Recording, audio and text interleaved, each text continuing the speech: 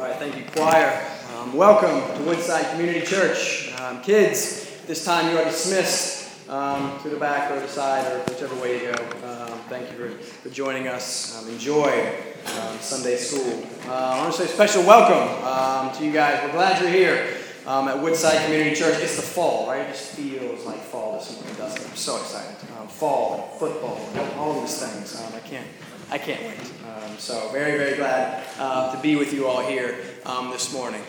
We take very seriously here at Woodside Community Church the privilege that we have every Sunday of opening up and studying God's Word. Right? We believe that the Bible, this book, contains the very words of God. He inspired it. He works through it in the world. Through it, He reveals Himself to us. He speaks to us through it. Right? In it are contained the very words of life. Right? Salvation is found in these pages and in nowhere else. Right? Thus, we take the reading and the preaching of the Word very seriously. Right? It's at the center of our worship service. I was just noticing the time. We're doing good. I got like an hour I can preach here. Right? You guys are in luck. I can just go on and on and on. Right?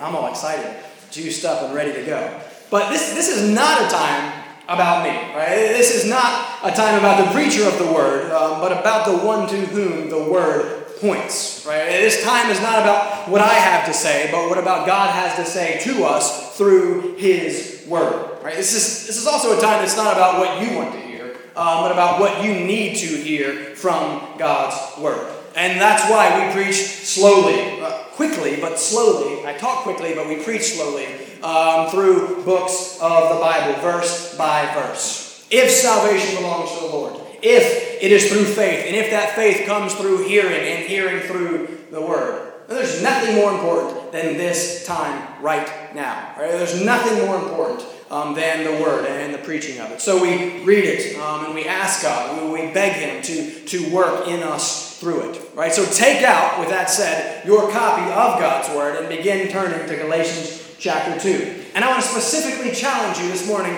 to actually do that. Right? Many of you don't. Right? It's up to you. It's fine. I can't make you do it. It's not like a membership requirement or something. But if this time is about the Word, you should look at it. You should read it. Right? If you're not, for all you know, I can go up here making stuff up. Well, then the Bible says that you should give your pastor tons and tons of money. So if you're not looking at the Bible, you don't know. So follow along in the Word. Read the Bible. See, check what I'm saying and make sure that it is coming from there. Right? Listen, most Christians just aren't reading the Word throughout the week. That's just a fact that we know from many, many studies. So at least be reading it here this morning. Right? There's life in those words. Right? I'm begging you to read them. Today we have just a few short verses in Galatians chapter 2.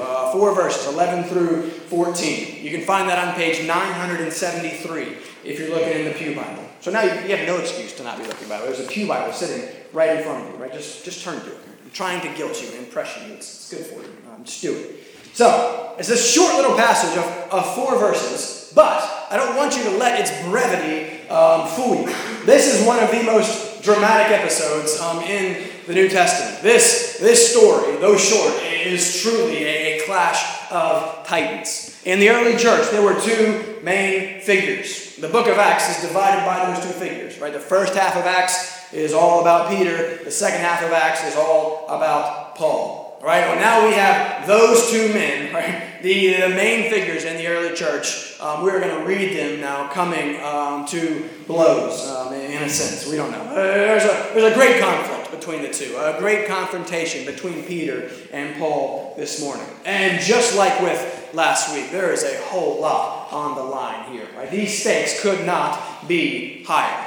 Remember last week, we focused on unity. We looked at how Paul cared desperately for it, and he went to these great lengths to preserve that gospel unity. And he did that by traveling down and kind of having this cordial sit down privately with the apostles. But here, we are going to see Paul very publicly confront and call out one of those same apostles. Why? Why is Paul, why is he so hot? Why is he so quick to confront here? Well, it's because the gospel is again at risk. Remember, that's what this book is about. Galatians is about the gospel. It is about grace. Paul is writing this into a context, this book, this letter, into a context where the churches are in danger of losing the gospel. Remember, Paul has come in, planted, and started a church. He's gone on to other churches to keep doing his thing. And these false teachers come in after him. They've shown up. They're attacking Paul's authority. They're attacking his message, saying, hey, don't listen to this guy, right? He's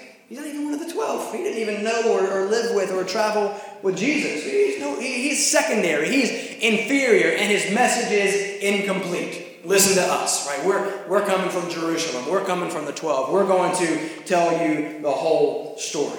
And these guys were teaching a message of Jesus plus something else. Yes, salvation was by God's work plus a little bit of your work on top of that. Right? Remember, just the tone of this letter, Paul is angry. Right? I think last week the grammar was so bad because Paul was so angry that he's just quickly kind of jotting off and getting this letter out as quick as he can to get it to the Galatians because he's so mad. Right? He knows how deadly any message besides the pure gospel of God's free grace was. Right? So these first 2 chapters are history. They are biography about Paul. They're Paul kind of affirming, defending himself, affirming the divine origin of his message. Right? Christ revealed it to me, he says. I didn't get it from these apostles. And he's affirming his independency from those apostles. Right? And the last way, this is the end of the biography section. Right?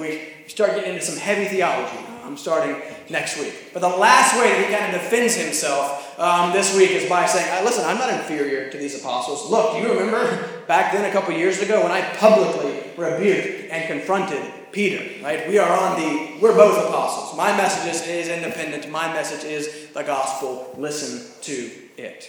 All right, so this morning, though, we're going to do it a little bit differently. We spend a whole lot of time talking about what the gospel is, and we will always do that, and we will continue to do that in every sermon. But this week, we're going to look a little bit more about not what the gospel is, but how it operates in our lives. Right? Not what it is, but what the gospel does. That's the point, the focus here of these few verses. This passage is going to show us that our practice must be consistent with our profession. Right? Peter's was not. And that's why Paul calls him out. Right? So 3 points for us this morning from this passage. And yes, there's alliteration again. Get over it. It's good. You're going to remember it. Right? Here's your alliteration this morning. It is even the faithful can fall. Right? So we're going to see very clearly from Peter. But then we're going to see that though we can fall, right, if we are the faithful, that fall will never be final. Why? Because true faith, rooted in God's grace, always produces fruit. Now that's where we're going. The faithful can fall. It'll never be final. Because by God's grace, true faith produces fruit. All right, so look down at your copy of the Word. Galatians chapter 2. I'm going to read just verses 11 through 14. This is the word of the Lord. But when Cephas came to Antioch, I opposed him to his face, because he stood condemned. For before certain men came from James, he was eating with the Gentiles. But when they came, he drew back and separated himself, fearing the circumcision party. And the rest of the Jews acted hypocritically along with him, so that even Barnabas was led astray by their hypocrisy. But when I saw that their conduct was not in step with the truth of the gospel, I said to Cephas before them all, if you, though a Jew, live like a Gentile and not like a Jew, how can you force the Gentiles to live like Jews? Let's go to the Lord in prayer before we begin. Father, we thank you for your word. Father, we love your word and we want to love it more. We want to cherish it. We want to be in it regularly. We want it to work in our lives. Father, there's nothing wrong with your word, but there is something wrong with our hearts. So I ask that your Spirit would now do for us what we cannot do for ourselves. I ask that you would do for me, do through me what I cannot do on my own, Lord. So I ask that your Spirit would work and apply these truths to our hearts. Show us our sin. Show us our proclivity to fall. But show us even more clearly your great grace and mercy for your fallen faithful. Father, we want to know you better. We want to understand your gospel better. We want to understand ourselves better. Not just so that we can know things, but Father, so that in better knowing we can better worship and honor and praise you. Father, that's the goal. We pray that you would get all the glory here this morning. Pray all of this, and in Jesus' name, amen. All right, so there's clearly a lot of overlap between this week's passage and last week's passage. If you were here last week, we talked about culture and unity and all of that, and that's still here in these verses as well. But I want to focus our time this morning on verse 14. Right? Here's the heart. Here's the key to the passage. Their conduct was not in step with the gospel. Right? Their conduct did not correspond with their confession. Their practice differed from their profession. And that's why Paul goes so strongly at Peter in these verses. So let's talk briefly. Let's contextualize ourselves and figure out what's going on here. Right? Well, what's the big issue? Years ago in the South, there was a man named Clarence Jordan. You shouldn't have heard of him. But he wrote what is referred to now as the Cotton Patch Bible. It's really interesting. He doesn't claim that it's an actual translation of the Bible. Right? It's a version, a very loosely translated version at that. What he did is he took the New Testament and he contextualized it into the old American South. It's really fascinating, right? Jew and Gentile became white and Negro, right? Now, so this isn't inspired in its inerrant scripture, right? This is just him kind of having some fun with the text and saying, this is what this would be like if this was happening in this day and age, right? So don't use that version of the Bible, please, for your scripture memory and your Bible study. But it's still really interesting to look at. And I think it's really interesting what he does with this passage, because this could kind of help us understand some of the cultural and some of the racial overtones and tensions of what was going on here in Antioch. Listen to how he interprets and changes and translates this passage. He says, "But in spite of all this, when Rock," that's Peter, "when Rock came to Albany, I had to rebuke him to his face because he was clearly in error. For before the committee appointed by Jim arrived, he was eating with Negroes. But when they came, he shrank back and he segregated himself because he was afraid of the whites. He even got the rest of the white liberals to play the hypocrite with him, so that even Barney was carried away by their hypocrisy." Right? I think that helps capture some of the tension. Right? This was racially motivated. This was culturally motivated and religiously motivated as well. Here was one group separating themselves from this other group because of differences and because of, I'll eat with you. Yeah, that's good. Oh, wait, now that these people have showed up, sorry, never mind. I'm going to separate and pull back and not eat with you. That's what Peter was doing. Why? Why is that what he was doing?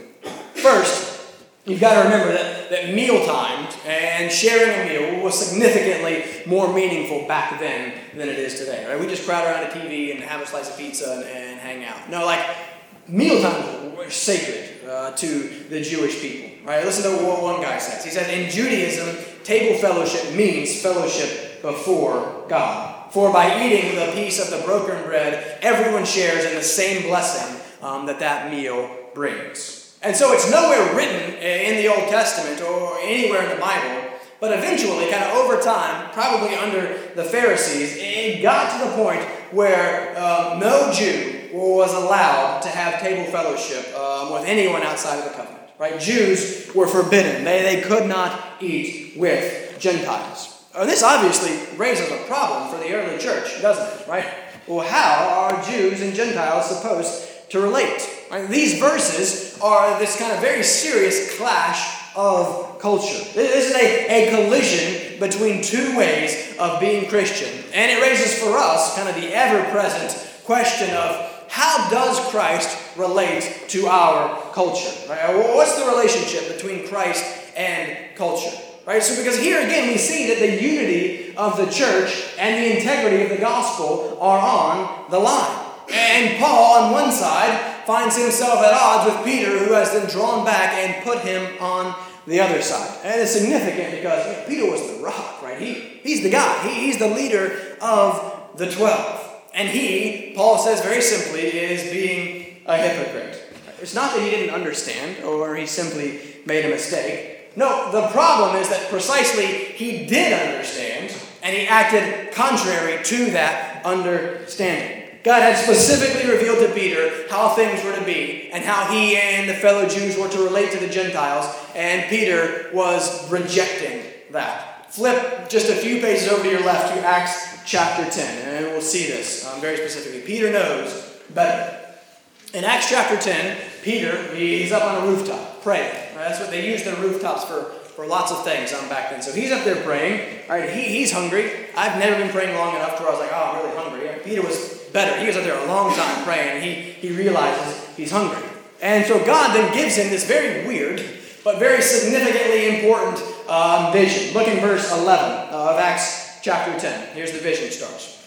And he saw the heavens opened, and something like a great sheet descending, being let down by its four corners upon the earth. In it were all kinds of animals and reptiles and birds of the air. And there came a voice to him, Rise, Peter, kill and eat. But Peter said, By no means, Lord, for I have never eaten anything that is common or unclean. And the voice came to him again a second time, What God has made clean, do not call common. Well, thank God that vision happened, right? There were pigs in that sheet. That was a very good news for the rest of us. There was delicious bacon contained in that sheet. We can eat that today, right? We can even now eat pig tongues and feet today, right? I'm not there yet, but Edwin and Menzie and Joseph, they're trying to get me, and I'm working on it. I'm trying to man up and get there. But listen, we can enjoy and eat those things because of this vision and what it represents. That Christ has come and he has fulfilled the purpose of the entire ceremonial law. Right? These things no longer are required of us to be in fellowship with God. That's why Christ came. He fulfilled the purpose of those laws. Those things were meant to set apart the Jewish people, to point them to their need for a Savior. Now that the Savior had come, those laws were no longer in play, so let them eat pork. Right? That's we can, and it's wonderful. You know the summary of, if you want to memorize Galatians, Ephesians, Philippians, Colossians, have I told you this? You can't remember the order. It's go eat pork chops, right? It's kind of the summary if you want to remember the order, right? That's the heart of the issue here, obviously. No, it's obviously more than that. But the point is, these laws have been fulfilled by Christ, and God is very clearly and specifically revealing to Peter that this has happened, and he is now free to partake and to eat. He's free from these laws. And he drives home further the implication of the fulfillment of those laws in the rest of chapter 11. There's this Gentile, this Italian soldier, this centurion named Cornelius. And God comes to Cornelius and tells him to go and find Peter. So he sends some men, and those guys go and they bring Peter back to him. And look at what Peter says to him in verse 25. He says, You yourselves, talking to the Gentiles, you know how unlawful it is for a Jew to associate with or to visit anyone of another nation. Right? That's why these guys that come from Jerusalem are so scandalized by what Peter is doing. It was illegal. It was unlawful for them to even eat or enter a room.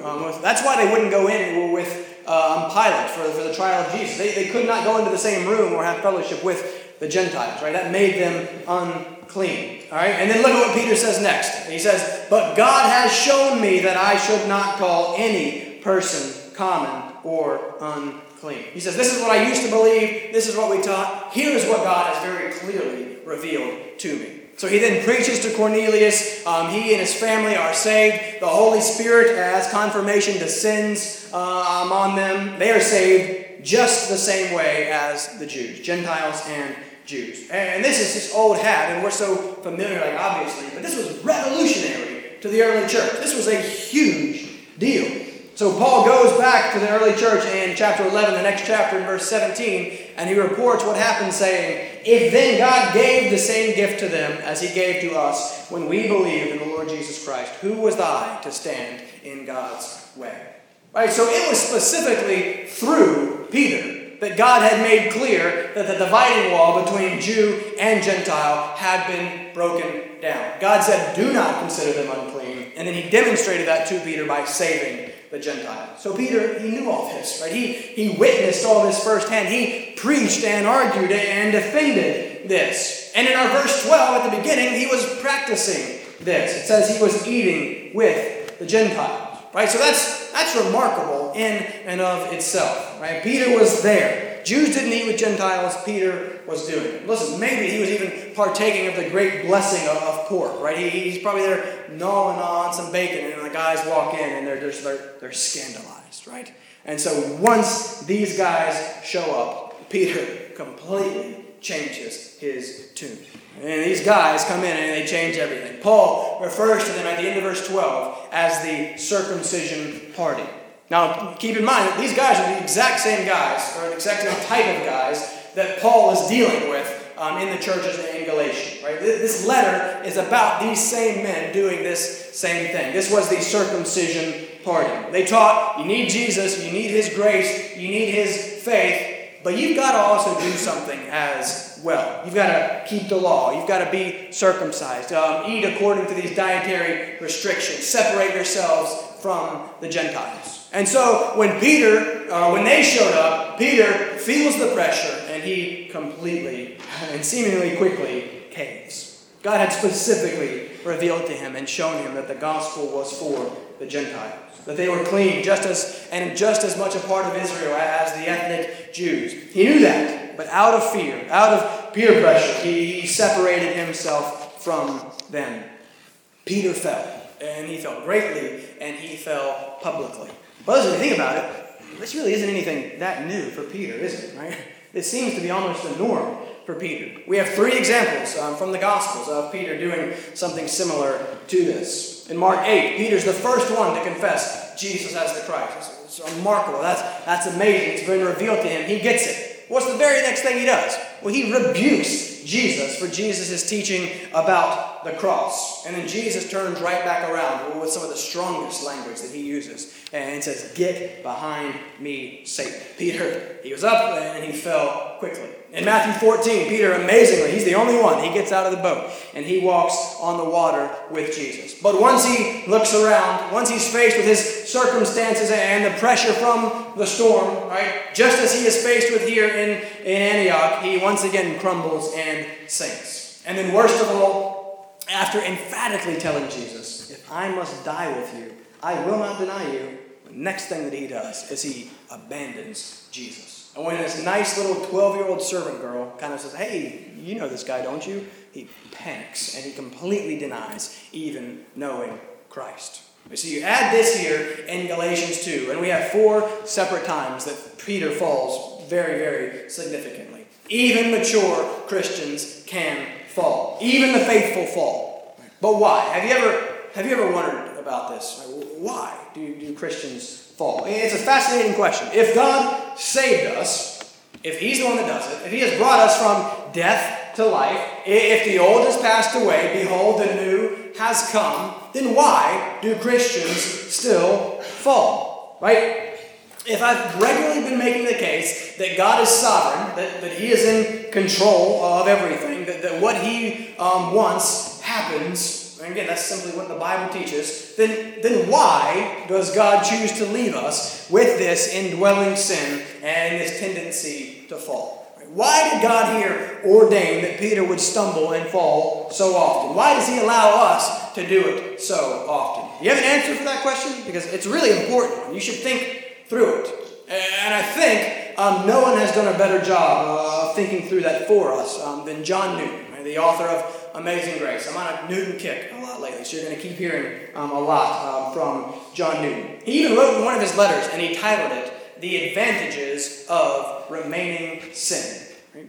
Are you comfortable with that title? Right? It's a little like, wait a second, John. Amazing Grace is wonderful. That's a good song, but what are you talking about, right? The advantages of remaining sin. What do you think about that? Because think, if God is sovereign, yet we remain sinners after salvation, there must be a reason why he has made it that way. There's nothing that says God could not just immediately forgive us and reconcile us, sin gone, and we don't have to deal with it anymore. But he allows that to persist. Why? Listen to what Newton says in this letter. He says, "God would not suffer sin to remain in them if he did not purpose to overrule it, for the fuller manifestation of the glory of his grace and wisdom, and for the making of his salvation more precious to their souls." So first, by allowing us to fall, God makes his salvation more valuable and more precious to us. And then by saving us, even when we fall like this, he makes himself even more glorious and impressive. Newton keeps writing elsewhere. He says, "By these experiences, the believer is weaned more from self and taught more highly to prize and more absolutely rely on him. I love this. The more vile we are in our own eyes, the more precious he will be to us. And a deep, repeated sense of the evil of our own hearts is necessary to preclude all boasting and to make us willing to give the whole glory of our salvation where it is due.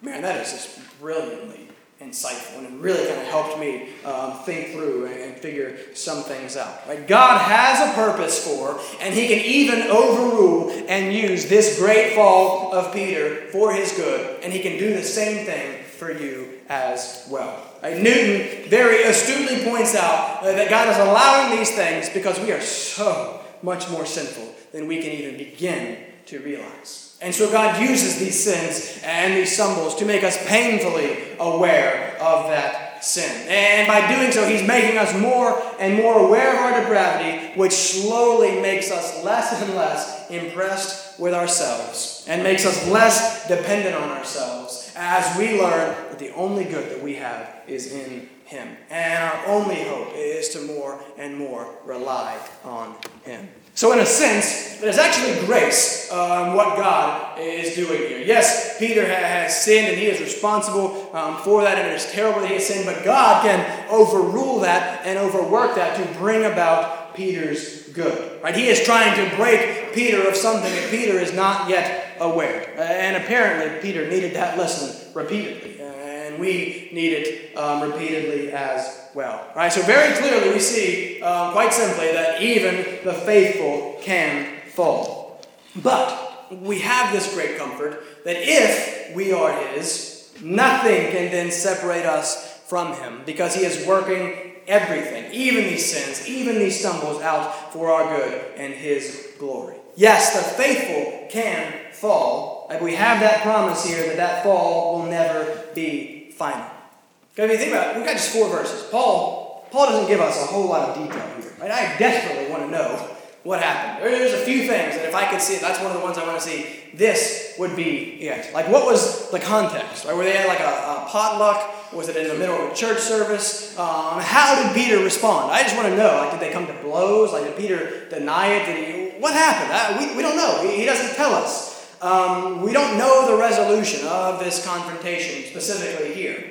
But we can know from elsewhere in Scripture that Paul was right, and that Peter eventually would at least acknowledge that and repent of his sin. Right? Peter had fallen and repented before, and he does so here again. Right, so listen to Peter's words. We're back in Acts now, Acts chapter 15. Right, Acts 15 takes place, we're not sure exactly how long, but sometime after this event. It could have just been a year or so, it could have been a couple years. But Peter specifically speaks on this subject in Acts chapter 15. He has clearly come around. Right? We're at the Jerusalem Council here. And that council determined once and for all the issue that they were dealing with in this conflict. Listen to what Peter says himself in Acts chapter 15, verse 7.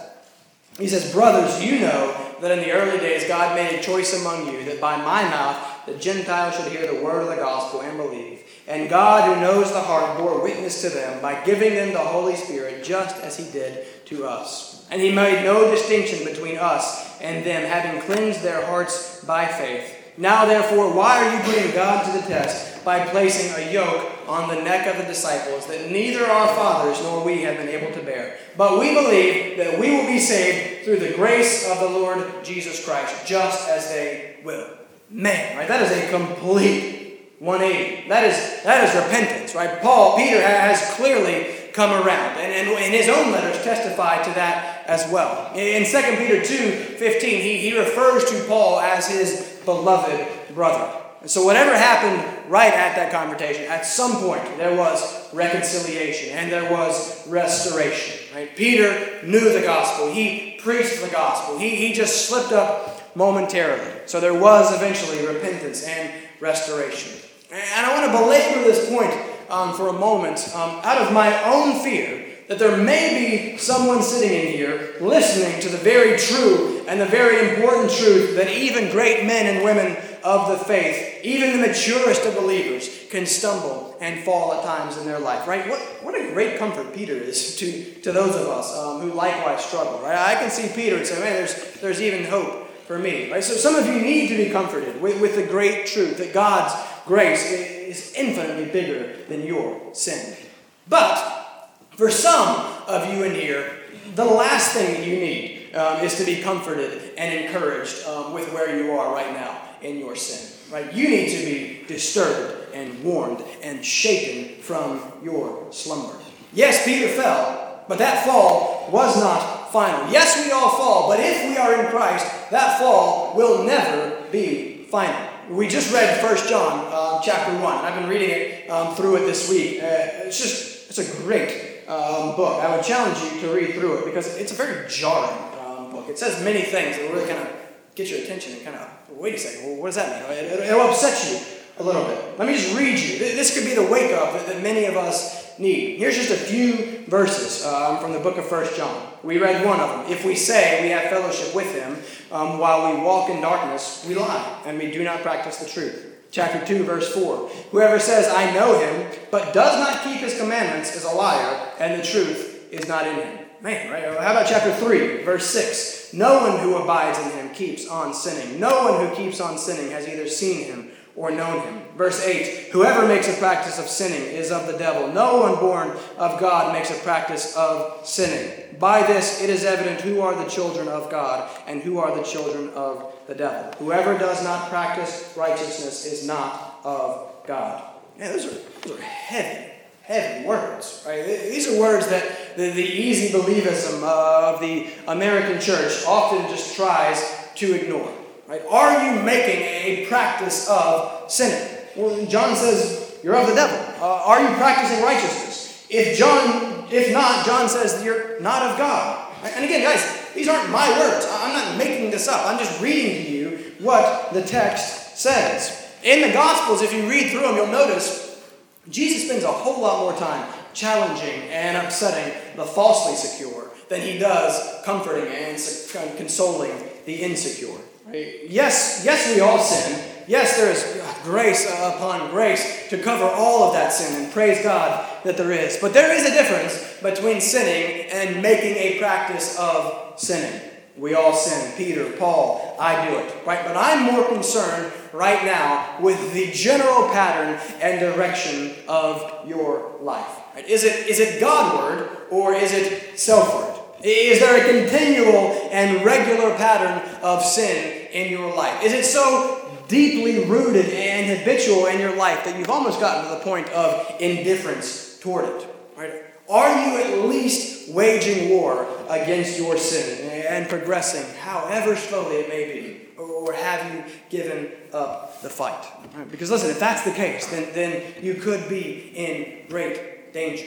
Do not presume upon the mercy and the grace of God. A life of continual and unrepentant sin is an indication that there is no spiritual life. One of my favorite pastors, Kevin DeYoung, recently wrote in a book. He writes this. He says, no matter what we profess, if you show disregard for Christ by giving yourself over to sin impenitently and habitually, then heaven is not your home.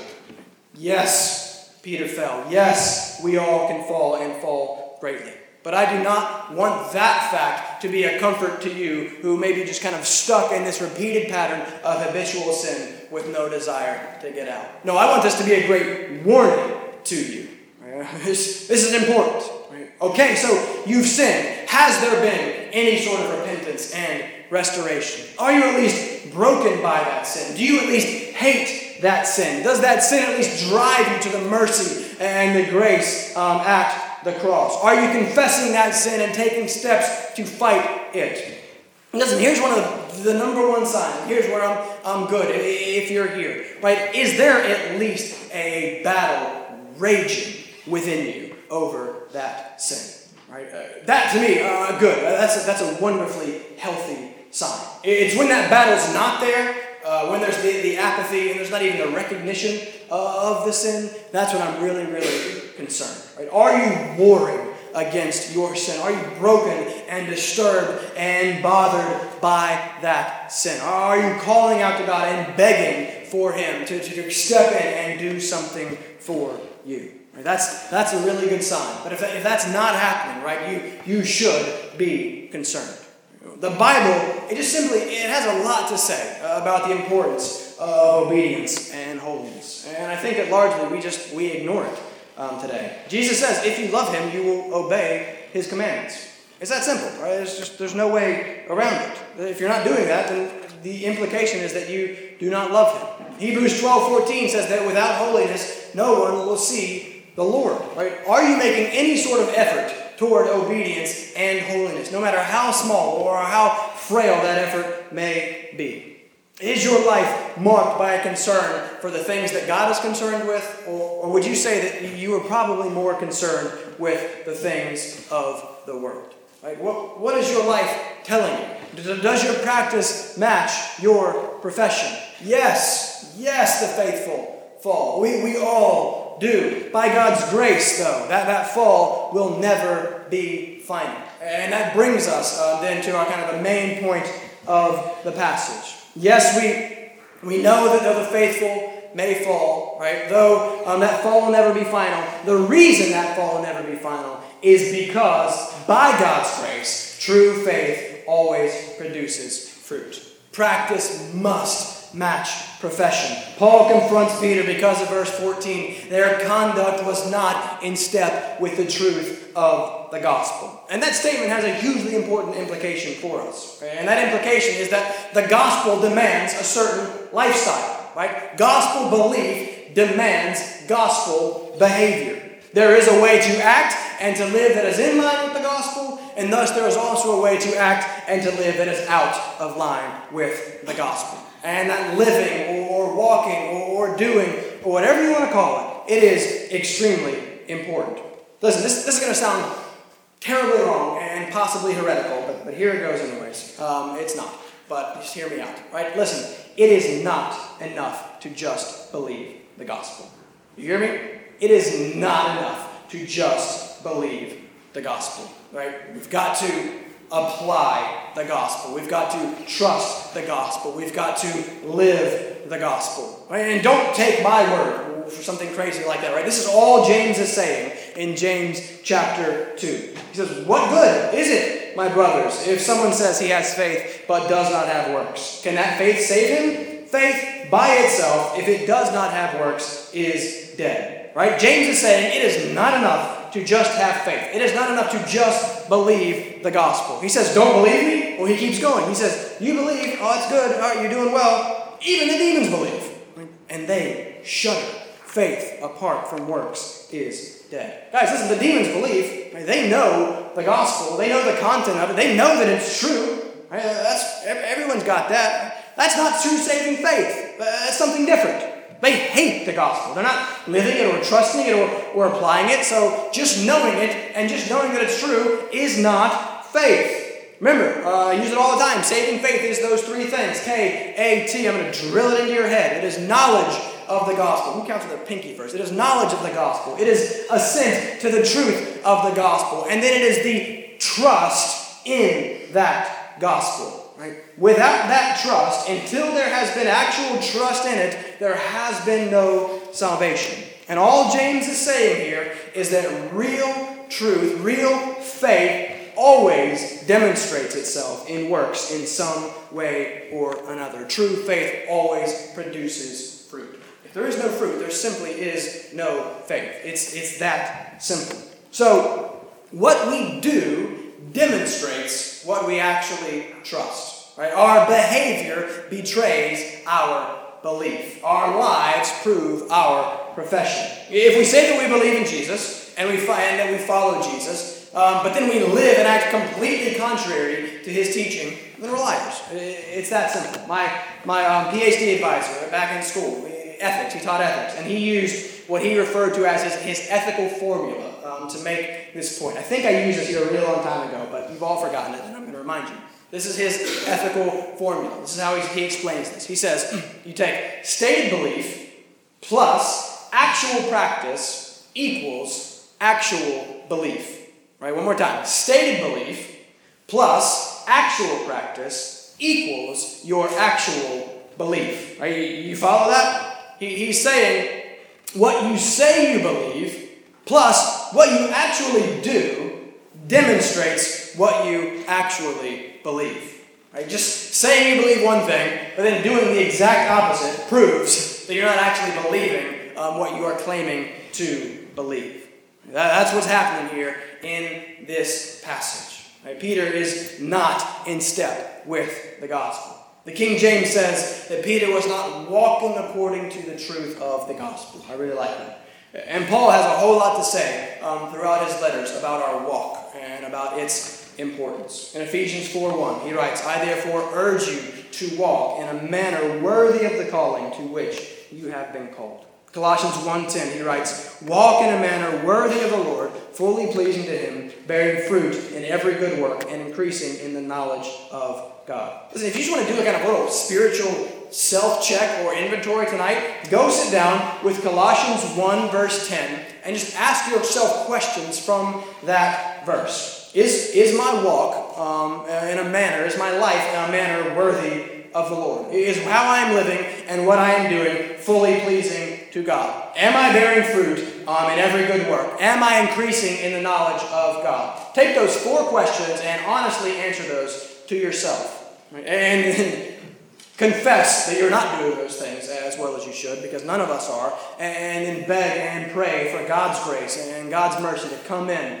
show you where you're not doing that, and empower you to make those differences. Colossians 1:10, are you doing those things? Does your walk correspond with your belief? Does your practice correspond with your profession? And Peter's here did not, and that's why Paul has to take him to task in front of everyone. But listen, that's not the only problem with Peter's behavior. It's not only affecting Peter. Right, look at verse 13. And the rest of the Jews acted hypocritically along with him. Like Peter's actions spoke louder than his words. And as a leader, as someone that people looked to and respected, his behavior had significant influence on the behavior of others. Guys, people are watching. The world is watching. And as James says, the world cannot see your belief. There's no faith part of me. I can't show them my faith. The world can't see your belief, right? But they can see your behavior. And they're going to make judgments about your belief based upon your behavior. And even more troublesome is the fact they're going to make judgments about your God based upon your behavior. Right? We are the church. We talked about it last week, what that meant. We are God's temple. We are His ambassadors. We are here specifically to reveal and to reflect God to the world. That is a high and a serious and a weighty calling. What is your life personally reflecting about God? Right? What is the life of this church corporately reflecting about God? Are we giving others an accurate picture of who He is? I've been greatly convicted this week about the fact that the American church today, including myself, including us, we just seem to care very little about holiness. But you cannot read the Bible without being slapped in the face with how important holiness is to God, how important fruit and our lives and our walks are. God says, be holy as I am holy. In Hebrews 12:14, he says, without holiness, we will never see God. Do you take that seriously? Because I'm not so sure that I do at times. True faith always demonstrates itself in fruit. Our walk is supposed to correspond with the truth of the gospel. Listen, of course, we are saved by grace alone, through faith alone. But that faith that saves alone never stays alone. Grace always does something. Is it doing something in our lives personally and in the life of this church corporately? Now, I want to close and wrap up by kind of bringing things back to the foundation. I want to briefly remind ourselves why this is important and what's really on the line here, and make sure you're not hearing me wrong. Right? Well, what's on the line here with Peter's action and what we all often fail to do is it's there in verse 14. Right?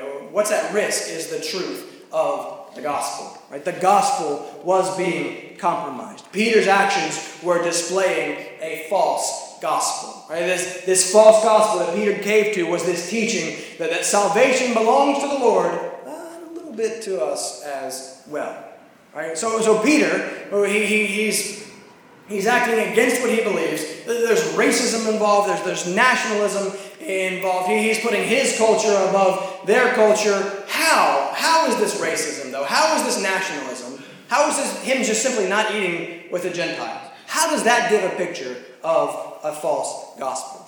Because what Peter is in effect saying by his actions, he's saying to these people, unless you do these things, unless you add certain works like circumcision and obedience to the clean eating laws, unless you add those to what God has done, then you are inferior to me, and thus you're not deserving of my fellowship. And the logical implication of that then is that you are also not then worthy of God's fellowship either. But man, do we not all do the exact same thing? Right? Tribalism is alive and well in the church today. Right? We all prefer to hang out with people that are just like us, people that agree with our personal preferences and standards. And what we do, almost without even knowing it, is we end up separating from and kind of implicitly then looking down at others who may think a little bit differently and act a little differently than us. But when we do this, right, we are no better than Peter.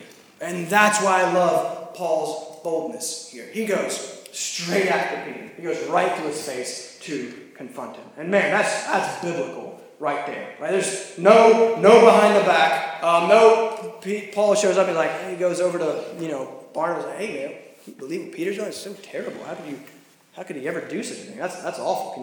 Can you believe this? No, Paul has a problem with Peter, and he goes directly to Peter, and he confronts him about it. That is exactly how Jesus tells us in Matthew 18 to deal with and to handle conflict. You have a problem, go directly to that person that you have a problem with in love and talk to them about it. And notice what Paul does. Notice how he does it. I love this.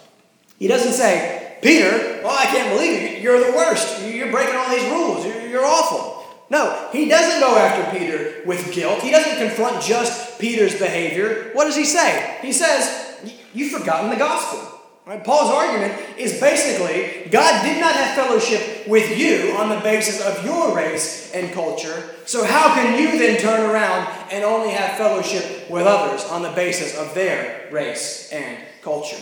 If God did not enter into fellowship with you, Peter, because of anything you have done, how can you deny fellowship with others because of something that they have not done?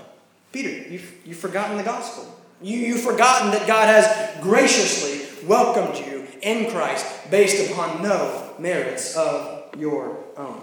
Paul confronts Peter with the gospel. He confronts Peter with grace. Since God has been so loving and so merciful and welcoming to us, then we are to be the same way towards others, even others who are very different from us. Anything else displays a false gospel. And there's no life, there's no salvation in anything but the one true biblical gospel. And just so we make sure we're all on the same page, what is that gospel? Right? It's this message that Paul is so desperate to protect. It is this good news that though we are wicked, vile, spiritually dead sinners, unable to do anything about it, unable to even desire anything to be done about it for us, we may be pardoned and forgiven and have fellowship with God anyways, based upon nothing that we have done, but based solely on the work of Jesus Christ in our place, his life, his death, and his resurrection. Guys, we were rebels. We were slaves to our sins. We were enemies of God, owing an eternally large debt for our sin. And the gospel is that God himself has entered into our story. He has come into the picture in the person of Jesus Christ, and he pays that debt for us. He does for us what we could have never done for ourselves. And he doesn't do it because we're pretty good or nice people or because we're desirable in any way or deserve his mercy in any way. No, he does it solely because he is good and he is kind and he is merciful. He does everything for us when we deserve nothing.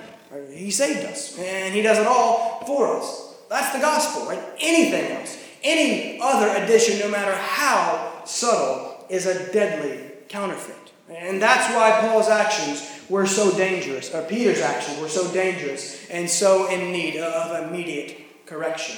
His actions were saying, to be worthy of me, to be worthy of God, you've got to do something. You've got to add something. But the gospel is that we add nothing to Christ. Right? It's all His grace. It's all His work for us. Right? And so don't get the order wrong.